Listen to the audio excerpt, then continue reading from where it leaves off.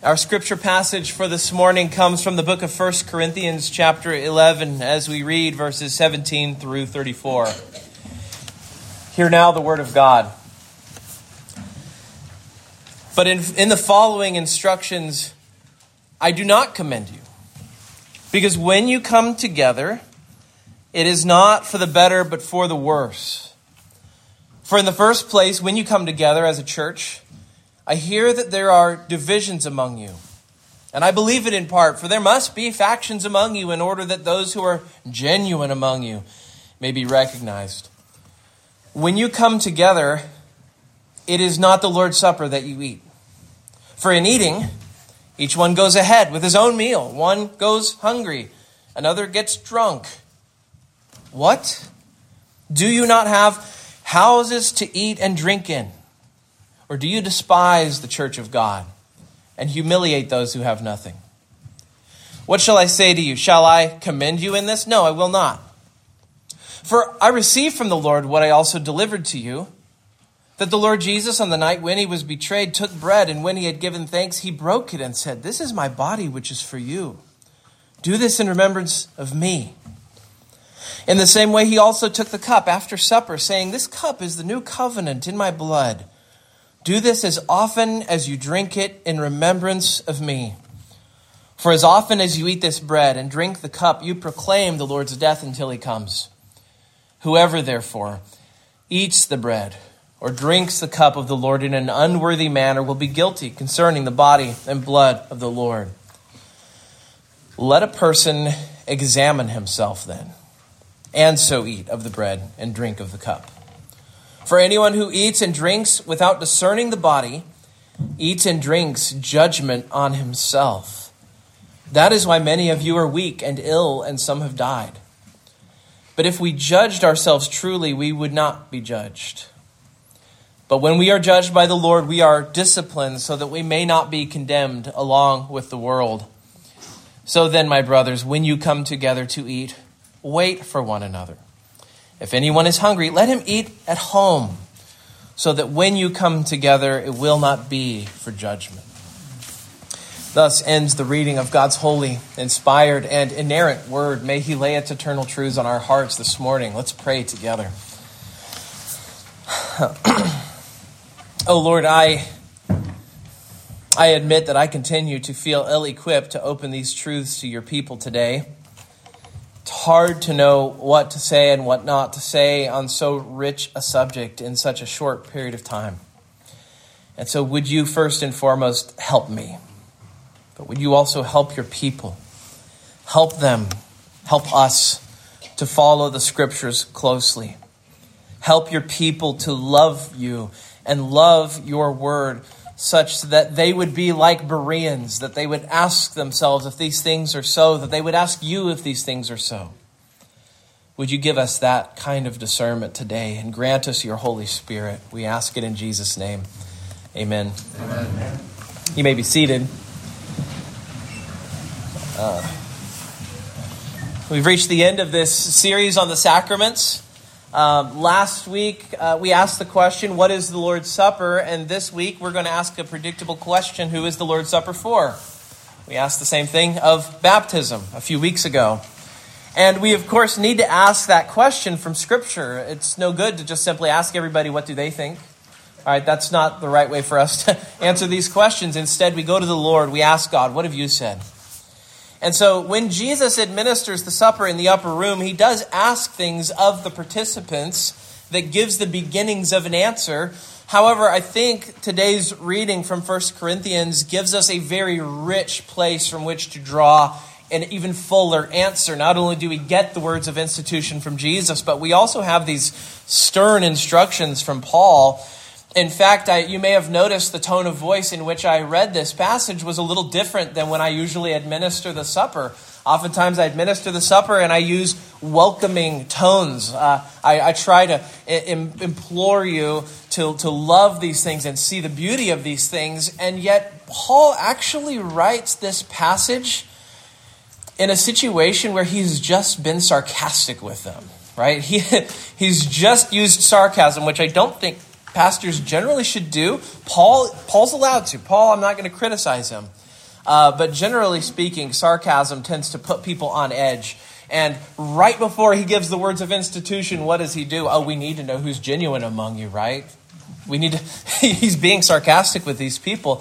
So this is a hard passage, actually, and it's actually a negative context. That's generally what 1 Corinthians is like. It's certainly the case today.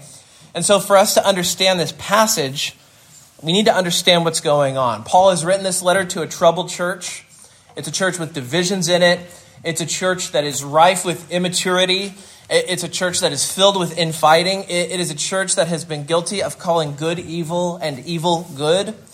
It's a church that has been bragging about its toleration of sexual immorality in the way in which the people of Corinth, and part of what Paul has to confront is the way the people of Corinth are observing the Lord's Supper. It's just another symptom of all of the sickness that's in this church. What are they doing? What's going on here, especially when it comes to the Lord's Supper? I think the 5 verses of our reading spell out the situation very well. Look at what it says again. I'm actually going to just omit some of this from the first 5 verses, but just look at this. He basically says this: when you come together in the first place, I hear that there are divisions among you, for in eating each one goes ahead with his own meal, one goes hungry, another gets drunk. And so he goes on to tell them that if that's what they want to do, if they want to have this kind of meal, they could just go home. They could just go have a typical meal at home if that's what they're seeking. And that seems to be what they're practicing when they're having the Lord's Supper at church. The Lord's Supper, Paul is saying, is supposed to be different from that. It's not a typical meal. The Lord's Supper it's distinct from a private meal at home. It's even not supposed to be the same thing as a church potluck. I think there's a very popular strain of interpretation of the events of the early church that everybody basically came together and had a church potluck fellowship meal, and that's what the Lord's Supper was. And yet Paul is actually faulting the Corinthians for practicing that. They're actually doing it that way, and Paul is saying, that's not the Lord's Supper. That's not the Lord's Supper. So, we have a fellowship meal next Sunday. We didn't make it into the announcements. We didn't say it out loud. But next Sunday, we're having a church fellowship meal. When we do that, and we all go through the line, and we get our food, and we go and sit down, that's not the Lord's Supper. It looks like the Corinthians are doing something like that, though. They're coming together. They're having this meal. And we'll talk more about this in just a moment. But the meal that he's talking about here, he's saying is different from a meal that's meant to fill you up. It's not supposed to be the kind of meal where you fill up, you get satisfied, you pat your belly, and then you have a drink of wine afterwards. He actually says that's what you do at home. The thing we're doing together when we gather as a church is different. He's pushing them more towards, I think, what you might call a ceremonial observation. He's saying you guys all need to eat at the same time. You need to drink at the same time. That's not the way that people normally have meals. But you have even more problems going on here, and they have something to do with really divisions in the church along economic lines. Here's how Doug Moose summarizes what's going on in Corinthians. He's a commentator on Corinthians. He says, wealthier Corinthians were eating their own private meals before less well-to-do believers arrived to eat their own meals, consisting of less food, of lower quality, and consumed in a more modest space. And so basically people are splitting off. They're going to different areas. They're not even having it together collectively. And so there seems to be, in fact, I was looking at a lot of commentators, and they seem to be agreed on this. There's a rich-poor division going on in Corinth. So the Lord's Supper ends up being a place not where the unity of the body is built up, but it ends up being this place of disunity where the body's divisions are on full display. They're eating the supper more like an ordinary meal where there's a cool kids table, and then there's the table for everybody else. And maybe the cool kids table, everybody's got enough food, but by the time everybody else has gotten something to eat, then they don't have anything, and it's maybe not as nice, and certainly not as much wine, maybe no table at all. And you may say to yourself, that doesn't sound very much like the Lord's Supper to me. That sounds like a badly run church fellowship meal that not everyone's invited to. And you'd be right? the observance that they're having, it's not actually the Lord's Supper at all. They're calling it that. They think it's that. And Paul's like, you guys need to know what the Lord's Supper is. That's why he gives them the words of institution here. These ordinary meals, separated from each other, divided from each other, are nothing like the Lord's Supper that Jesus set out. This is a solemn meal that everyone's supposed to take together. And Paul lays this charge to the Corinthians. He says, by their behavior, they were profaning holy things. They weren't regarding God as holy. The unity of the church is broken. They're selfish, they're sectarian, they're divided. And so Paul establishes the difference between this meal that they're having and the actual Lord's Supper that Jesus instituted. By reminding them the Lord's Supper is not an ordinary meal at all. He shows them this by giving them the words of institution that we're all so familiar with by now. Paul's solution to their not observing the supper and having divisions among them was to go back to basics and remind them of what Jesus said the meal is and how it's to be done. And he especially wants to go deeper than just their practice. Paul is actually aiming at the heart here, not just the surface level presenting symptoms with their observance. And you see this with Paul, you see it with Jesus, right? Jesus is never content to just say, stop committing adultery. What does Jesus do? He goes to the deeper level, the lust of the heart. Paul doesn't just say, you know what? Everybody just eat your meal at the same time. Just eat the meal at the same time. Everybody do it. Do it like a ceremony. Do it the right way, and just stop doing it the other way. Instead, he goes to the heart, right? Paul is very invested in, if you don't deal with the heart, all this stuff just resurfaces somewhere else. It just resurfaces in some other way. It's like a game of whack-a-mole. You need to kill that mole. Don't just push him back down into his hole. And this section of Paul's letter that we read this morning begins with his criticism, harsh words, more harsh words. If you had been at the church in Corinth and you had gotten the letter of 1 Corinthians, it would have been like getting beaten up and then getting beaten up again and then just getting beaten up again. At least it would feel that way, especially if you were defensive about the stuff going on and you really thought everything was fine. It would come like that. So what does he do? He says, look, let's talk about your attitude around the Lord's Supper. And then he goes to the gravity of the supper. He wants to hit them with the importance of the supper. Stop treating this meal like it's this light thing, like it's this silly thing. He's not telling them not to be joyful, but they've turned it into bacchanalia. They've turned it into a party. They've got wine in the supper. Some people are really excited about wine in the supper at Corinth. And he's saying, cool your horses. The way that they're participating risks the anger and judgment of God. He loves them too much to not care. And he loves them too much to not say anything. So we're going to be drawing a great deal on this passage today. And so we're going to ask the question, who's the Lord's Supper for? What does God expect of us when we participate in the Lord's Supper? And so the question isn't just who is qualified to participate in the supper, but the bigger question is, how can we practice it rightly? How can we do it rightly? How does God expect us to approach the table? What is God's bigger plan when it comes to the Lord's Supper? And I think the basics of these questions are answered in this passage. And the answer is found under 3 different headings, each of which is going to help us understand who the Lord's Supper is for.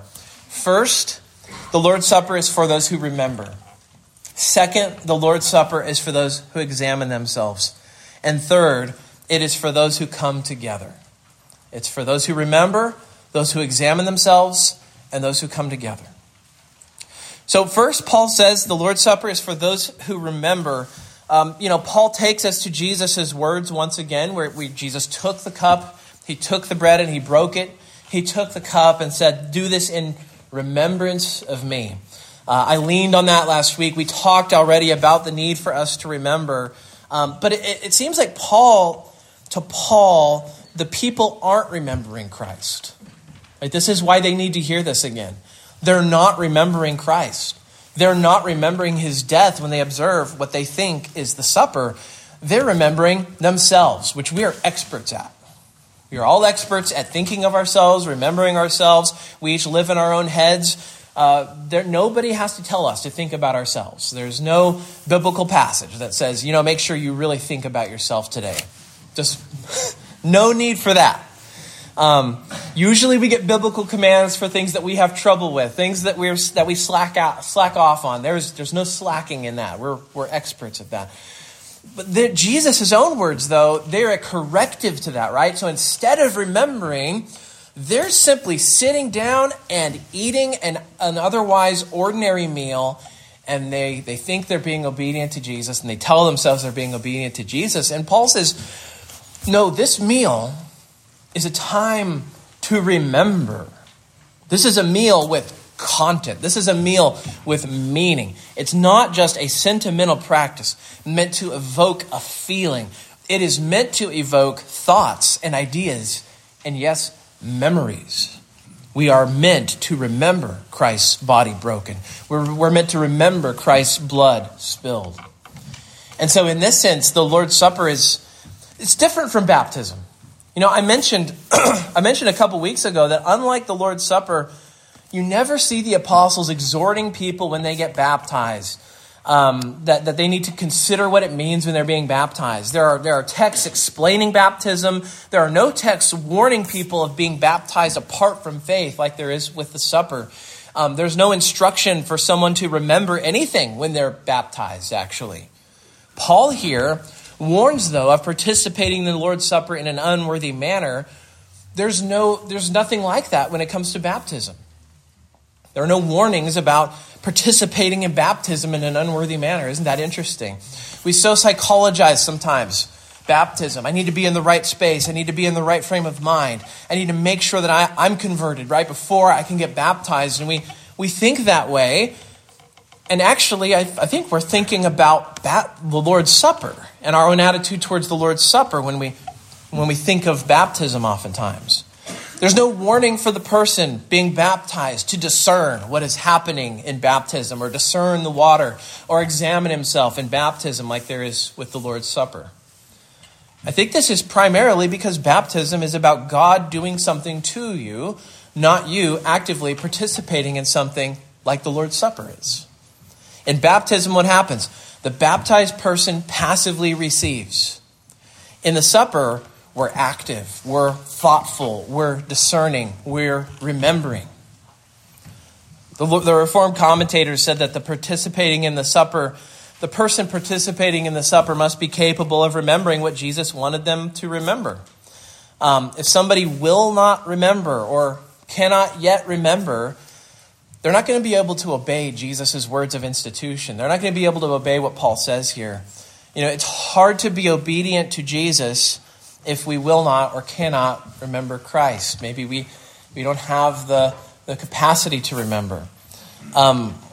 This can be a sensitive issue when it comes to the issue, especially, it seems like in Presbyterian circles, the issue of small children who have not yet publicly professed faith in Christ. They're covenant children. They've been baptized. They're part of the visible church. They're part of the covenant church. They're covenant members, but they haven't made that profession of faith in Christ yet. They haven't been made communing members of the church yet. They're members, but not communing members. Or when it comes to the issue of those with a profound disability where they can't even express a profession of faith in some kind of credible way. I actually am absolutely excited when a child professes faith in Christ. And so what I don't want to be misunderstood as suggesting that children should not come to the session with their parents in order to profess their faith in Christ.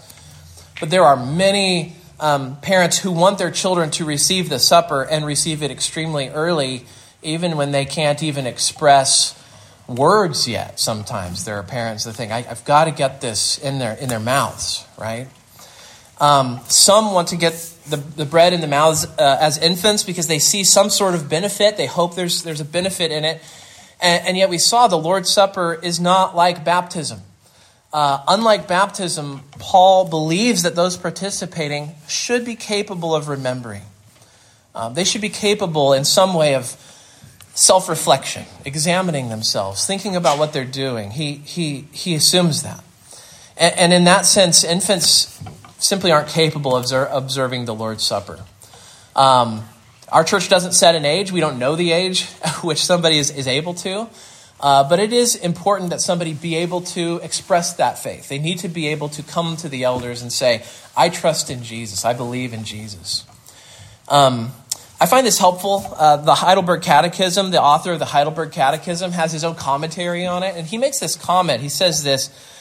He says, they are to be admitted to the Lord's Supper by the church who are of a proper age to examine themselves and to commemorate the Lord's death, according to the command. The infant children of the church are therefore not admitted to the use of the Lord's Supper, even though they are included among the number of the faithful. And I would be very, very explicit in leaning on that and making sure that is understood, that not participating in the Lord's Supper does not mean you're not a covenant member. It just simply means that there is one benefit of the covenant that child does not yet have access to. So my plan is not to give more attention to this issue. I just simply want to, every now and then, I think the issue of children receiving communion has not really been a live issue in our church, so I don't see myself giving a whole sermon on it. But I will say this. When I was preparing, this sermon was like 20 minutes longer. And so there probably will be a podcast episode in the future that you can listen to. And if you are just loving this issue, then we'll talk more about it. And if you have questions, email them to podcast@evergreenpca.com. Just like to throw a little advertisement in there. But I want to read a quote from Herman Bavinck. I find him very helpful on every issue. He's especially helpful here, especially if you think there might be something harmful about waiting. If you think, leaving my child out, them not receiving the Lord's Supper yet, I think there's something they're missing out on. There's something harmful here. If he doesn't get it or she doesn't get it, what's going to happen to them? And Bavinck says this. He says, withholding of the supper from children deprives them of not one benefit of the covenant of grace. This would indeed be the case if they were denied baptism. One who does this must suppose that the children stand outside the covenant of grace, but it is otherwise with the Lord's Supper. Whoever administers baptism and not the Lord's Supper to children acknowledges that they are in the covenant and share all the benefits of it. He merely denies to them a special way in which those same benefits are signified and sealed when that does not suit their age. The supper does not convey any benefits that are not already given in the word and in baptism through faith. So I find that helpful. It's a word of encouragement there, especially if you think that your child's being deprived of something. I would say no, they're not. And there will come a day, Lord willing, when they will exercise that. One of the reformers said it another way. He said, in the Lord's Supper, we receive Christ in a different way, but we don't receive a different Christ than we receive by faith. And I think that's really good. This is a meal where the participants are meant to remember. It's in the eating and the drinking that we remember.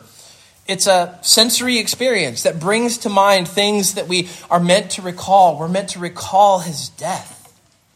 The elements of bread and wine themselves, they do have an intentional role to play in helping us remember, but it is in the remembering that our experience of the supper is imbued with meaning and content. That way it's not simply just an act of eating and drinking, but it actually has meaning. And this is part of the reason why preaching of the word is so integral to the Lord's Supper. If we simply eat and drink wine, but we end up preaching of the word, this meal risks becoming a superstition. But that also means that if we eat and drink and don't know what we're doing or don't remember why we're here, the meal also becomes a superstition. So the Lord's Supper, Paul says, is for those who remember. Second, the Lord's Supper is for those who examine themselves. Look at what Paul says beginning in verse 27. He says, whoever therefore eats the bread or drinks the cup of the Lord in an unworthy manner will be guilty concerning the body and blood of the Lord. Let a person examine himself then, and so eat of the bread and drink of the cup. For anyone who eats and drinks without discerning the body eats and drinks judgment on himself. I want to make 3 observations on this subject when it comes to self-examination. The first is this. The supper is available to believers who have demonstrated the capacity to examine themselves and discern the body and blood of Christ. Those who participate in the Lord's Supper are all assumed to understand the gospel. They're assumed to understand their own sin. They've confessed their sin, and they've confessed their need of Jesus' grace. They have some sense of what they're doing. They know why they're doing it. They remember Jesus. They examine themselves. Do they exhaustively know these things? No, none of us does. None of us exhaustively knows Christ. None of us exhaustively knows the things of God. But we want them to at least have a sense of what is going on, some capacity for self-examination. And this is worth pausing just a bit longer. We have a responsibility to examine ourselves. We have a responsibility to examine ourselves. And we're going to see this in the next point. There's even a place for the elders of the church to be involved in the fencing of the table and even barring people from the table on hopefully very rare occasions. But remember this, elders aren't omniscient. We cannot know the heart. We can't know all the things that you're wrestling with in your heart if you don't share them with us. We can't look at any of you and just know for a fact that you don't love the Lord Jesus or that you aren't discerning the body and blood of the Lord. And what this means then is this: each believer is also a responsible party when it comes to self-examination. You're meant to examine yourself because the elders of the church cannot search your own heart. Right? You're the first person who's able to do that. The psalmist calls out to God, "Search me and try me. Search my thoughts and know me, O God." It's actually in self-examination, we're really asking God to examine us. I think Paul is thinking of the psalm there when he says that. And in Paul's context here in our passage, there's just this incredibly selfish behavior taking place around the supper. These are people who need this stern warning, right? If you won't examine yourself, you may be guilty concerning the body and blood of the Lord. What a stern thing to say. What a hard thing to say. He seems to be suggesting in this case that their behaviors are coming from a heart that has either forgotten or never understood the gospel of Christ in the first place. We're meant to examine ourselves. Part of the way we examine ourselves is by asking the question, I may fall short in my life, but do I love Christ? I may fall short in my life, but have I repented? Do I treasure the gospel? I may not treasure it as I should, but do I have at least some flavor for Christ? Do I have some taste for Jesus? I'm not examining for sinlessness, by the way. We're not examining for sinlessness. Paul is not calling for that here. The question is, though, do I know what the gospel is? Do I have some notion that Christ died for me? As I'm eating this bread, do I think to myself, I needed Christ's body to be broken for me? Do I know that? Do I believe that? We're going to talk more about self-examination in a moment, but for the time being, we should note that Paul says we should examine ourselves and we should be capable of examining ourselves and holding ourselves up to God's standard and asking God to search our own hearts even as we come to the table. Paul is encouraging that. He's telling the Corinthians, you guys need to learn the art of self-examination. Now, the second thing we could say about the Lord's Supper from this passage is that there are occasions when even professing Christians should be barred from the table by the elders of the church. I'm always running up against this assumption as a pastor that the church isn't a real thing in Scripture, that this belief that human beings invented the church. And yet Jesus tells the leaders of the church in Matthew 18, if someone sins and doesn't repent, you should excommunicate him. Jesus believed in the church. He believed in the existence of the church. He believed in establishing a church. And he said that the church is responsible for something as serious as excommunication. What does he say in Matthew 18:18? He says, truly I say to you, whatever you bind on earth shall be bound in heaven, and whatever you loose on earth shall be loosed in heaven. Paul also has a doctrine of excommunication that he puts in the hands of the church. He lays this out in 1 Corinthians 5. Excommunication is it's very unusual in many modern churches. Part of the reason it's very unusual is because membership is very unusual. More churches than ever have no doctrine of excommunication, and they cannot obey Jesus here. They just couldn't obey Jesus here because they don't have a doctrine of church membership. And yet Jesus says church leaders have a weighty responsibility over whether someone is treated as a tax collector and a sinner or not. And that's something that he says is vested with his church. So while Paul says we should examine ourselves, it's important for us to remember there are occasions when the elders of the church are right to tell someone that perhaps they shouldn't partake. And by the way, telling someone not to partake is not necessarily excommunication. That's another form of admonition. But it isn't only up to a person's own judgment. It's not. The church is part of this. And here's the reason why. We are experts at self-deception. There may come a time in your life when you are caught up in sin, when you are so deceived by sin, that you need someone who isn't you to come in and give you the wake-up call from the Lord. I don't know if you've ever been at that place in your life where you needed someone to come to you and say, you are knee-deep in sin, brother. I'm trying to keep you from getting neck-deep in sin. And have you ever had a friend come to you and pull you out? There are times when sin has so deceived us that we need that voice telling us to change, calling upon us to change, and doing it in light of the gospel. Jesus intentionally makes the church a part of that process because he loves you. Because he loves you. He wants you to be reclaimed. He wants you to be brought to repentance. Now, how do we do that in practice? How do we tell somebody they shouldn't receive the Lord's Supper?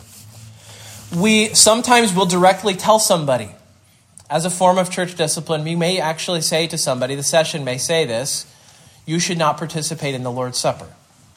That does happen. It can happen. It hasn't happened since I've been here, but it's a real thing that churches do, and it's a real thing that elders are given the responsibility to do. It's a weighty responsibility. It does happen. But here is how it normally happens. We don't bar people from the Lord's table by physically stopping them from partaking. There used to be churches in the Reformed tradition that actually physically did that. There were some churches where they would administer the Lord's Supper, and I'm not advocating this, where the ruling elders of the church would come and stand in front of the table, and they would make a physical barrier in front of the Lord's Supper. Again, I don't think that's a good idea, but they would physically do it. But we don't do that. Instead, we use words. We use words. In fact, you can see the words of our fencing in the bulletin. We have them today. They're on page 9 near the bottom of the page. It's actually what we call the fencing of the table. Yeah, we don't physically create a physical fence of elders here at the front. And yet we do have the words where we fence. And I try to always make sure when I administer the supper that I use words. So we use the commands of Scripture. We fence. And we don't fence physically, but with words and warnings. And you may notice that each week we fence the table by saying, if you're a member in good standing of a Bible-believing church, you're invited to participate. And if you aren't a member in good standing of a Bible-believing church, and you hear that warning each week, and you still take the supper, you may notice that we don't physically stop you from disobeying. We don't physically grab it out of your hands or yank it away. But you should also know that your conscience should be troubled if you intentionally go against the words of warning. Your soul should be troubled if you hear the words of warning and still disregard it. Our warning, we believe as a church, is based on the teachings of Christ, based on the words of Scripture. It's not our invention. It's not our warning. It's actually Jesus. And so we believe that it is Jesus that you disobey if you take the supper without being admitted. We won't physically stop you. We won't grab anything out of your hands, but we will warn you week in and week out from God's word. It is the Lord who will have to speak to your conscience to obey and respect the fencing of the table until you become a member. The elders' ministry then, you may notice this, it's ministerial and declarative. It is not a physical ministry. It is ministerial and declarative. That means we take what we're given and we say what we're supposed to say. We don't guard the supper like police. Our job is the job of someone who warns with words, who warns with the commands of Jesus. Third, there are times when professing Christians, because of doubts, because of a strong sense of sin, because of weak faith, or a host of other reasons, may hesitate to come to the table. If this is you, it is important that you speak to the elders. If you hesitate to come to the Lord's Supper, speak to us. One of the very important roles the elders have been given is to shepherd you by showing you the words of Jesus, to set before you the promises of God, to remind you of the incredible love that Christ has for his people. Christians should not try to measure their holiness at the table. The table is intentionally given for the undeserving. It is not for the deserving. And so if you come to the table and you look within for something unworthy, guess what? You will find something. You will find something. When Paul tells us not to partake in an unworthy manner, he is not telling us that only worthy people can receive the supper. As we saw, he's talking about the way that Christians should approach the table. We shouldn't approach the table unworthily. The table of Christ is for sinners, for who have put their trust in Christ and who are recognized as members of the family of God. There are no sinless people here. To join this church, you had to declare yourself a sinner. You had to declare your need for Jesus. So we don't search our hearts for cleanness. That's not what we're doing when we come to the supper. One of my professors from RTS, Guy Waters, says this really wonderfully. He says the table is not a reward for good behavior. It is a helping hand for believers struggling with doubt, unbelief, and other sins. Struggling with those things. Exiling oneself from the table may be the very worst thing spiritually for a struggling Christian. The table is designed to provide, by the Spirit working through and with the Word, the very thing the struggling individual desperately needs: strengthened faith. I find that so helpful. Part of the Lord's Supper is that it confronts us. Part of the Lord's Supper's power is that we take seriously the call to participate in it by faith. And sometimes we approach the table with great faith, and sometimes we approach the table with trembling faith. It is not the quantity or the quality of our faith that saves us. It is Christ who saves us. If our faith is as small as a mustard seed, he says, come to the table. Come to the table. Third and finally, Paul tells us that the Lord's Supper is for those who come together. This is very much a meal of the body of Christ. The church participates in the Lord's Supper together, not separately, right? Notice that the original problem was people wanting to split off, wanting to have their own supper away from the rest of the body. But the Lord's Supper is a corporate meal. It's a meal for the body of Christ. It's not a meal for an individual. One of the times that I'll just never forget it, I was a student at Grand Canyon University. This is back before it was like a megalopolis with like stadiums and stuff like that. This was back when it was a single small little campus. And I had a class at Grand Canyon University on Christian spirituality. And they had our class walk something called a prayer maze. I'd never heard of a prayer maze. I've never seen a prayer maze ever since then. But we had to go through a prayer maze. And I was with my best friend. And he's still my best friend. He's a pastor now in the PCA. And as we went through this prayer maze, we came to a little station. They had different things for us to do in each station. One station they would say, pray for this thing. Another place they'd have us read a passage of Scripture. Well, this one, they said they had some bread sitting there, and they had cups of juice sitting out. And we were told, sit down and have the Lord's Supper right here in this prayer maze. And, this is like, 2005, 2006 maybe. And you might think, maybe you think I'm a cranky person. I was so much crankier back then. And we both just stood there awestruck. We thought this is a terrible idea. And we knew that God gave the Lord's Supper to the church and not to two kids, And so we refused. We wouldn't do it. We knew that whatever they were asking us to do, whatever it wasn't the Lord's Supper. They wanted us to have a snack. And they wanted us to mime the actions of the Lord's Supper, sitting there together, administering it to ourselves. Like, knowing me today, you've heard now this sermon series on the Lord's Supper. You can imagine how wild it would be if I actually did it. When we raised our complaint with the rest of the class, they treated us like we were a couple of grumpy Scrooges, which we were. And yet, you know what? It's been 15 years, 0 regrets. Actually, it's been more than 15 years. In the first sermon from this series, we noted that God gave the sacraments not to individuals. He gave the sacraments to the church. And so if you're alone and you're doing something that's spiritually beneficial, like reading God's word or praying or singing songs, that actually is a great blessing. God's giving you those things as a means of grace, and the Spirit will use those things as a means of grace to bless you. But we should not think that we can mime the actions of the Lord's Supper or baptism apart from the church and think that they're the same thing as having the sacraments. It's not. God gave his sacraments to the church. He didn't give it to individuals. Now, I'm not just saying that it's improper. I'm saying what Paul says in this passage today, that's literally not the Lord's Supper. Solitary Lord's Supper is an oxymoron. It's like adult child or vegan bacon. That is not bacon. Small crowd, dull roar. The list goes on. These are all oxymorons. Solitary Lord's Supper goes on that list. It's just an impossibility. Paul says that when people separate and have the Lord's Supper apart from everyone else, they aren't having the Lord's Supper. They're eating something, but they're not having the Lord's Supper. The same goes for this situation.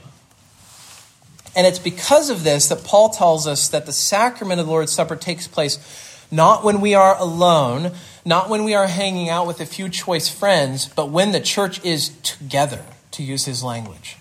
Particularly when we're together to hear the word of God preached. Paul says this in 1 Corinthians 11, 17, and 18, and 20, and 23, and 33, and 34. All of these places, he says, it's to be done when we are together. Acts says that they were given to the apostles' teaching and the breaking of bread. And then it says in another place that Paul's preaching took place on the night when they broke bread. So you have together, they're pairing together the preaching of the word and the breaking of bread. You have the gathering of God's people for public ministry, and that's the occasion when they're breaking bread together. And we believe firmly this is the teaching of Scripture. That's why we were careful near the beginning of the pandemic to make sure and provide you as a congregation with some biblical instruction not to serve yourselves bread and juice at home when we have the Lord's Supper. It was not because we wanted to spoil somebody's experience. It was not because we wanted to take something away that you found helpful. It's because we love you. It is always possible to offend somebody when you send out that sort of message. It's possible that you can upset people. You win very few friends with those sort of notices. You win a lot of friends just by letting everybody do everything and not caring what they're doing. It's a lot harder to actually go out, step out, and give those instructions. The only thing that motivated the session of this church giving those instructions was love for you. Love for you. If we didn't love you, we would have been indifferent. We believe it's our duty to give you instruction according to God's word and not simply let each person do what seems good to them. The Lord's Supper is for the church that's gathered around the preached word. It's for those who are members of Christ's church. It's for those who are trusting in Jesus. It's for those who examine themselves. But it's also very important that as we approach this table, you do so in a way that is worthy. Not as a worthy person, but in a way that is worthy. And that you also know that you will be unworthy in yourself as you approach. In fact, if you approach the table and you think, I am worthy of this meal, you are emphatically not. This is a meal for someone who is hungry, not full. It's a meal for someone who's thirsty, not satisfied. It's for a meal for those who are not well, but who are sick and who know that they're sick. And so my hope is this, that by emphasizing our responsibility in the supper, I do not want to create the impression that the Lord's Supper is something that we do. We participate, and we're not passive like in baptism. And yet the Lord's Supper is something that is done by God to us and for us. It is a gift and a blessing from God to us, not something that we do ourselves. Already given one quote from Herman Bavinck, might as well end on one. Of primary importance in the Lord's Supper is what God does, not what we do. The Lord's Supper is above all a gift of God, a benefit of Christ, and a means of communicating his grace. Let's pray together. Lord Jesus, we thank you for your supper. We thank you that you have given us this meaningful meal in which we see Jesus set before us and the promise of redemption given to us. You tell us that unless we eat the flesh of the Son of Man and drink his blood, we have no life in us.